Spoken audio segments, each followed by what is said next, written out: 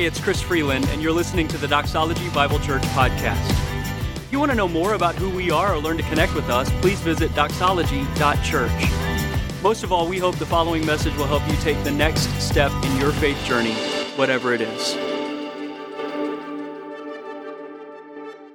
In Scripture, it says that Stephen looked up to heaven and he saw God, and he saw Jesus standing next to his Father, looking at him, which was confirmation that in this moment when Stephen is dying, he saw Jesus.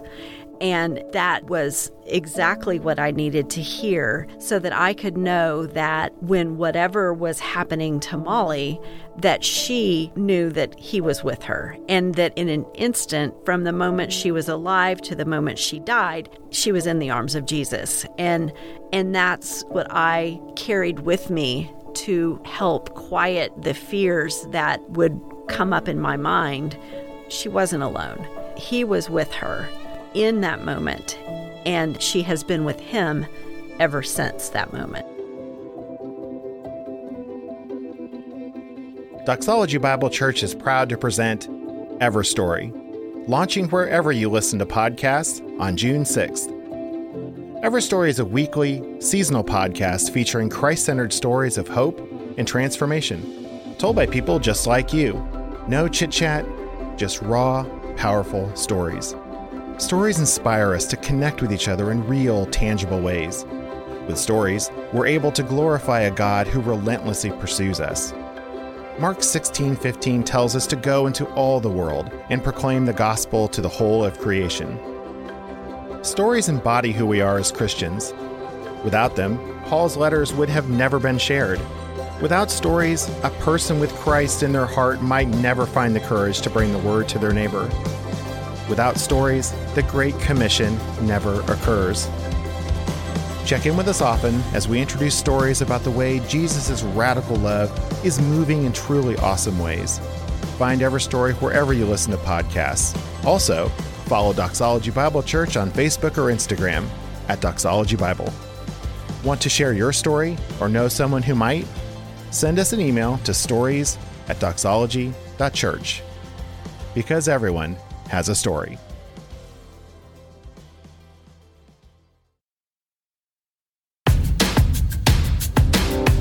Hey, it's Chris Freeland, and you're listening to the Doxology Bible Church podcast.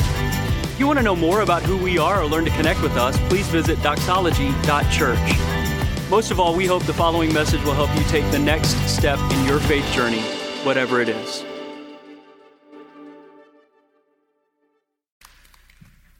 Prophet Isaiah wrote about Good Friday 700 years before it happened. I want you to hear what he said. Who's believed our message? To whom has the arm of the Lord been revealed? He grew up before him like a tender shoot, like the root out of dry ground. He had no beauty or majesty to attract us to him. Nothing in his appearance that we would desire him. He was despised, rejected by mankind, a man of suffering, familiar with pain, like one from whom people hide their faces. He was despised, and we held him in low esteem. Surely he took up our pain, bore our suffering. Yet we considered him punished by God, stricken by him, and afflicted. But he was pierced for our transgressions. He was crushed for our iniquities. Hang on. I got to tell you a story. When I was 8 years old and he was 6, my little brother and I decided that it would be fun to share a room, to convert the other room in our house to a playroom where we could keep all of our toys. It just so happened that we had the kind of beds that could be easily made into bunk beds. So we asked Mom and Dad if it was okay, and they said it wouldn't be too difficult for them, so they did. And they went into the room and began to assemble those bunk beds. But Mom and Dad knew, rightly, that this would probably be a temporary solution for an 8-year-old and 6-year-old. They judged accurately. It wouldn't be too long until we got tired of each other and wanted our own rooms back. So they moved the bunk beds into the same room and set them up. They took some pictures off of the wall, but they left the nails in the wall, so that when the time inevitably came, when we couldn't stand being in the same room together again, they could move us back to separate rooms, hang the pictures right back where they came from. They didn't have to measure, didn't have to work. They could just go right back where they were supposed to go. The first night in the new room came, and being the older brother, naturally, I got the top bunk. When bedtime came, I climbed up the ladder and I got into the top bunk, and it was awesome. I mean, on one side was a rail that led right to the ground, and so it wasn't as if I had anything to fear. The other side was up against the wall, mostly. Don't get ahead of me. At some point in the middle of the night, I rolled over towards the wall and I began to slip through that crack between the bed and the wall. And I woke up just in time to know I was falling, but not in time to catch myself. It was a nail in the wall that caught me instead, right on the side of the knee, and it was hammered into a stud, so when I fell, the nail didn't budge. And I hung there, upside down, with a nail in my knee for what seemed like an eternity. It was really probably just a matter of seconds before gravity won, and the flesh in my knee lost.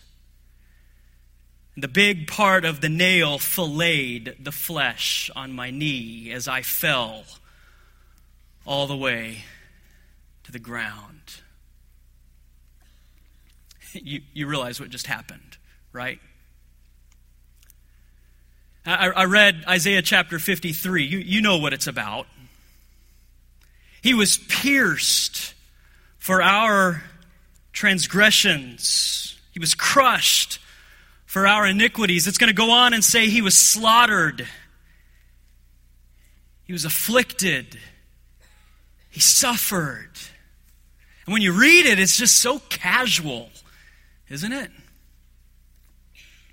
And I don't know if you've been on Facebook today, but so many of you and me have posted things on Facebook about Good Friday, and Jesus was crucified for our sins, and nails in his hands and his feet and a spear in his side, and we just scroll through, don't we? Ho-hum.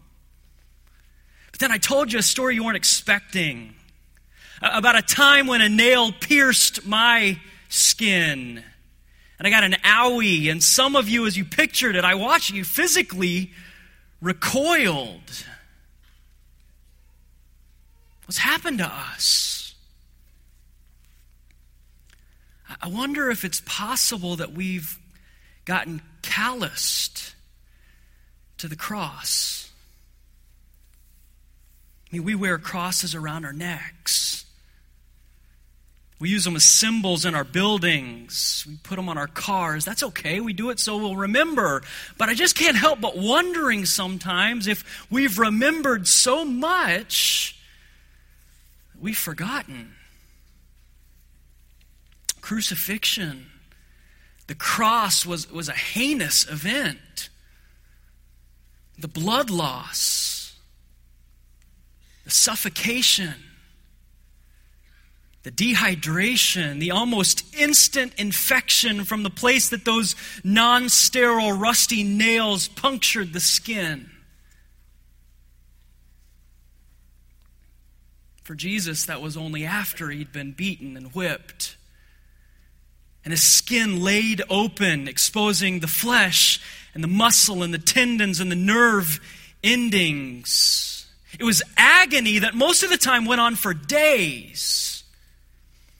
In fact, the Romans reserved this type of execution only for their worst offenders, at least in their minds, because they couldn't possibly think of a worse way for someone to die than to be tortured for a period of days before their life finally ran out.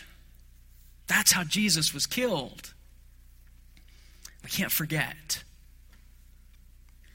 We can't allow ourselves to be anesthetized to that. Because if we allow ourselves to be anesthetized to the cross, we'll never understand the power of the point God was making. Looking at the cross, God wanted to show us the cost of sin. Sin's anything that falls short of God's standard of perfection. And as early as Genesis chapter 3, we find out that there's not a hierarchy when it comes to the kind of sin that can separate people like you and me from God. Eating a piece of fruit that God said not to eat will separate you from Him just as much as murdering your brother, because the problem isn't the act, the problem is the heart. And a heart that falls short willingly of God's standard of perfection, a heart that willingly disobeys, is a heart that says, I'd be a better God than God. God says that's the worst kind of sin. It's the only kind of sin. It deserves the worst kind of death. At the cross, God's showing us how serious He is about sin. And if we get callous to the cross, we'll become cavalier about the cost. We'll just begin to talk about falling short of God's standard as little mistakes that we make. It's a moment of indiscretion, a slip-up, something that God will surely overlook over and over and over. But the Bible says that the cross gives us a God's eye view the seriousness of sin. And surely, if God planned to overlook sin, the time for Him to overlook it was the time when His Son was hanging on a cross, when His Son had taken it on Himself. You received a piece of paper tonight as you came in. In a few moments, we're going to sing. We're going to do something that we do on a regular basis at Mckinney every Good Friday. It's sort of a tradition for us. You're going to take that piece of paper and write something on it that Jesus took to the cross for you. And it may be that tonight, as you reflect on what it is that Jesus took to the cross for you, the thing that you'll write on that piece of paper, something that previously you thought of as no big deal. Just a little mistake, just a little slip up that God says is worth the cross. See, when we allow ourselves to forget the cross, we become cavalier about the cost of sin. We can't miss the point that God was trying to make. The second thing that God shows us is the price of love. When you look at the brutal, bloody cross of Jesus, you see the price of love. If you've ever wondered whether or not God cares about you ever wondered about whether or not He cares about your brokenness or your pain or your guilt? All you have to do is look at the cross and the pierced hands of Jesus. Do the pierced hands of Jesus, the outstretched arms of Jesus, the body of Jesus that was beaten and bloodied and disfigured, look like a God who doesn't care? When we allow ourselves to look at the cross, we see the price of love. See, it isn't just that God cares about you, it's that He did something about it. Jesus didn't die just to take those things away. He also gives us His life in return. Isaiah says it for us. He was punished so that we could have His peace. He took the punishment we deserved so that we could have the peace He deserved. He took the stripes we deserved so that we could be whole like He deserved. He took what we deserved and gives us what He deserved. That's love. The truth is, the greater the sacrifice, the deeper the love. Isn't that true? And any husband who's ever had to buy his wife a gift knows that the deeper the sacrifice, the greater the demonstration of love. And when we get callous to the cross, we cheapen the sacrifice. Cross is more than just a cheap greeting card that says, love ya, Jesus on the inside. It's more than just a last-minute gift that Jesus picked up on his way to heaven because he realized that he hadn't gotten us anything. It's a gift that involved an extraordinary sacrifice, an unimaginable pain, a brutal slaughter that you and I deserved. Some of us need a reminder tonight that we are truly and completely loved. And when it comes time for you to remember what it is that Jesus took on that piece of paper, what he took to the cross, for some of you, the thing that you'll write down is the thing that if anybody else saw it, and they won't, they would think it seemed awfully general.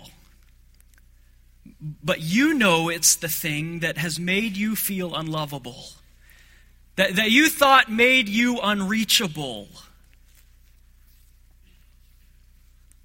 That Jesus took to a cross for you and for me.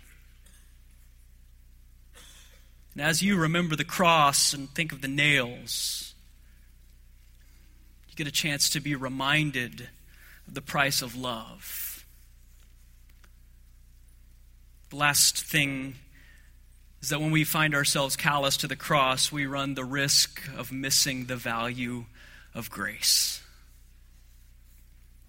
Here's what I mean by that. So many of us have just added Jesus and added Jesus' death on the cross to a host of other things that we're trying to do to make God happy. We try harder. We're going to do better. We're going to start over. We're going to turn over a new leaf. We're going to become a better person, all to make God happy. And if that doesn't work, I've got Jesus on a cross as a backup plan. We see the cross as a sterile, pain-free, cost-free event. When we get over it, it's easy to see and understand why we just see it as a safety net. If everything else that we're trusting in falls through when we get to heaven. But when we look harder, when we allow it to cause us to wince just a little bit, to cringe just a little bit, we realize that the cross isn't just part of the answer. It's the only answer. Would Jesus have died this kind of death if there was another way to make God happy? Jesus died on a cross to bring us to God, not to provide us with another option. Tonight, some of us need to remember that God took our try harder, do better religion and nailed it to a cross. We found ourselves just trying to keep the rules to make God happy. We find our whole life trying to pay for a gift that Jesus already purchased, like eternal life is just a loan that we got with really great terms. That's not the cross. And when we understand the seriousness of his death, only then can we understand the value of his grace. A relationship with Jesus isn't Jesus plus. It's just Jesus. Jesus didn't die a brutal death on a cross to be one of the options. He died because there was no other way. Here in a moment, we're going to have some time to reflect. To reflect on the cross and all it pictures. To think about the cost of our sin. To think about the price of his love. And the value of his grace. And as we reflect, I just want to encourage you to think about what it is that maybe you've overlooked that Jesus took to his cross.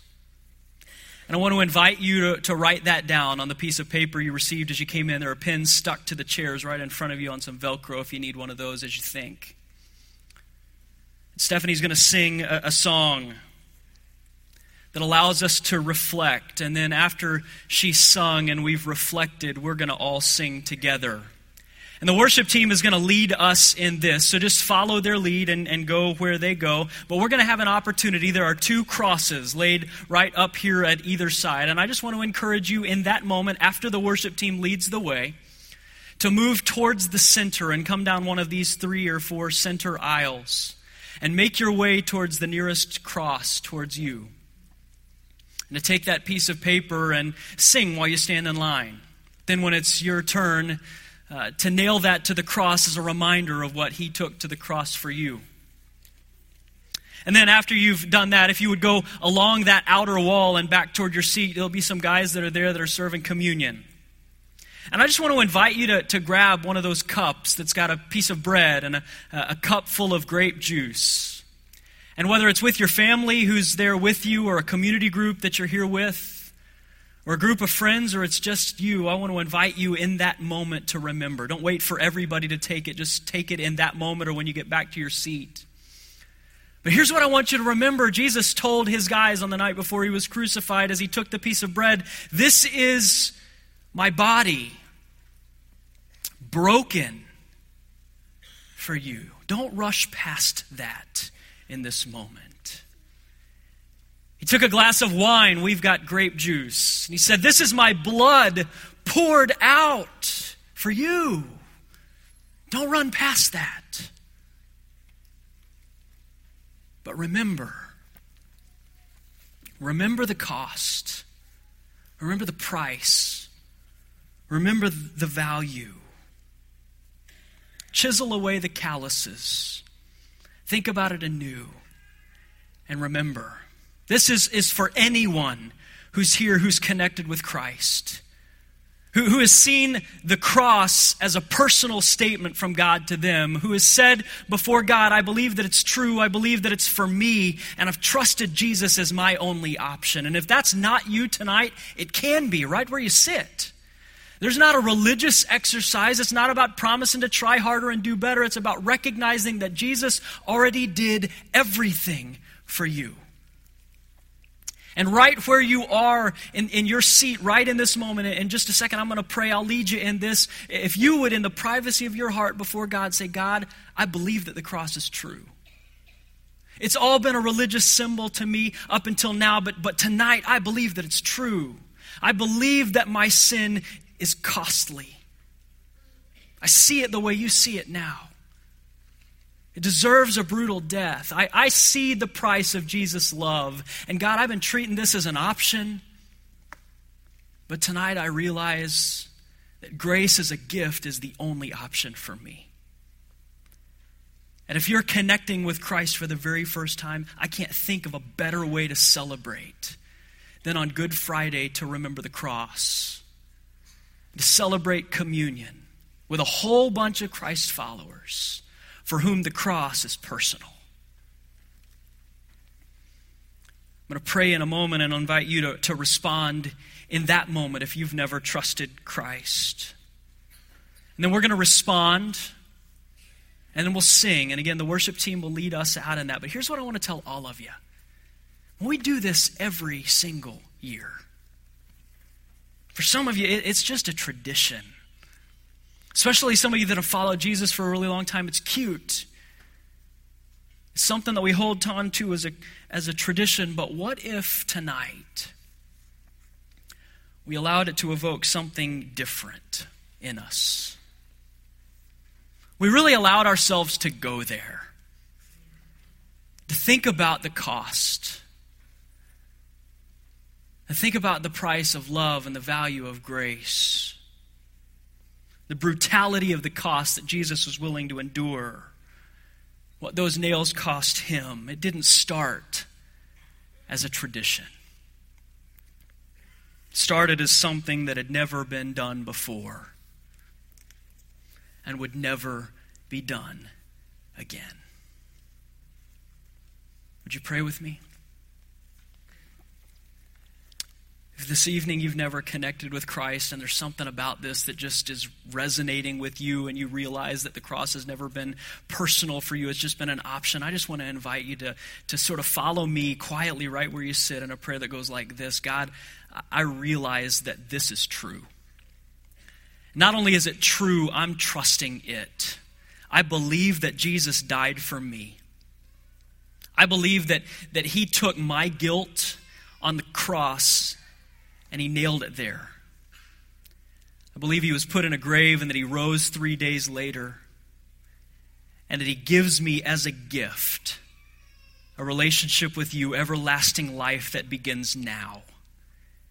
And tonight I'm trusting you and I'm receiving that gift. And Lord, as we continue to celebrate, please don't ever let me forget. God, for the rest of us who are here who have trusted you, some of us many, many, many years ago, would you let us look again at the cross and not skim over it and not run past it? And in this moment, as we sit here and we respond, as we sit here and we think about what it was that Jesus took to the cross for us, we're just going to write one word, maybe two. It's symbolic of so much more. But Lord, this is the thing. Would you bring something to our mind tonight that you want to remind us you've already dealt with? And would you allow us to live in the power of a life that's been forgiven, of a Jesus who died for us and who lives for us? As we respond in these moments, Lord, quietly right where we sit, we pray that we would see the cross again. In Jesus' name, amen. Thanks for listening to the Doxology Bible Church podcast. If you enjoyed this podcast, we'd love for you to subscribe, rate, and give a review on iTunes. If you're ever in the Fort Worth area, we'd love to worship with you in person at one of our services. For more information on service times and location, visit doxology.church.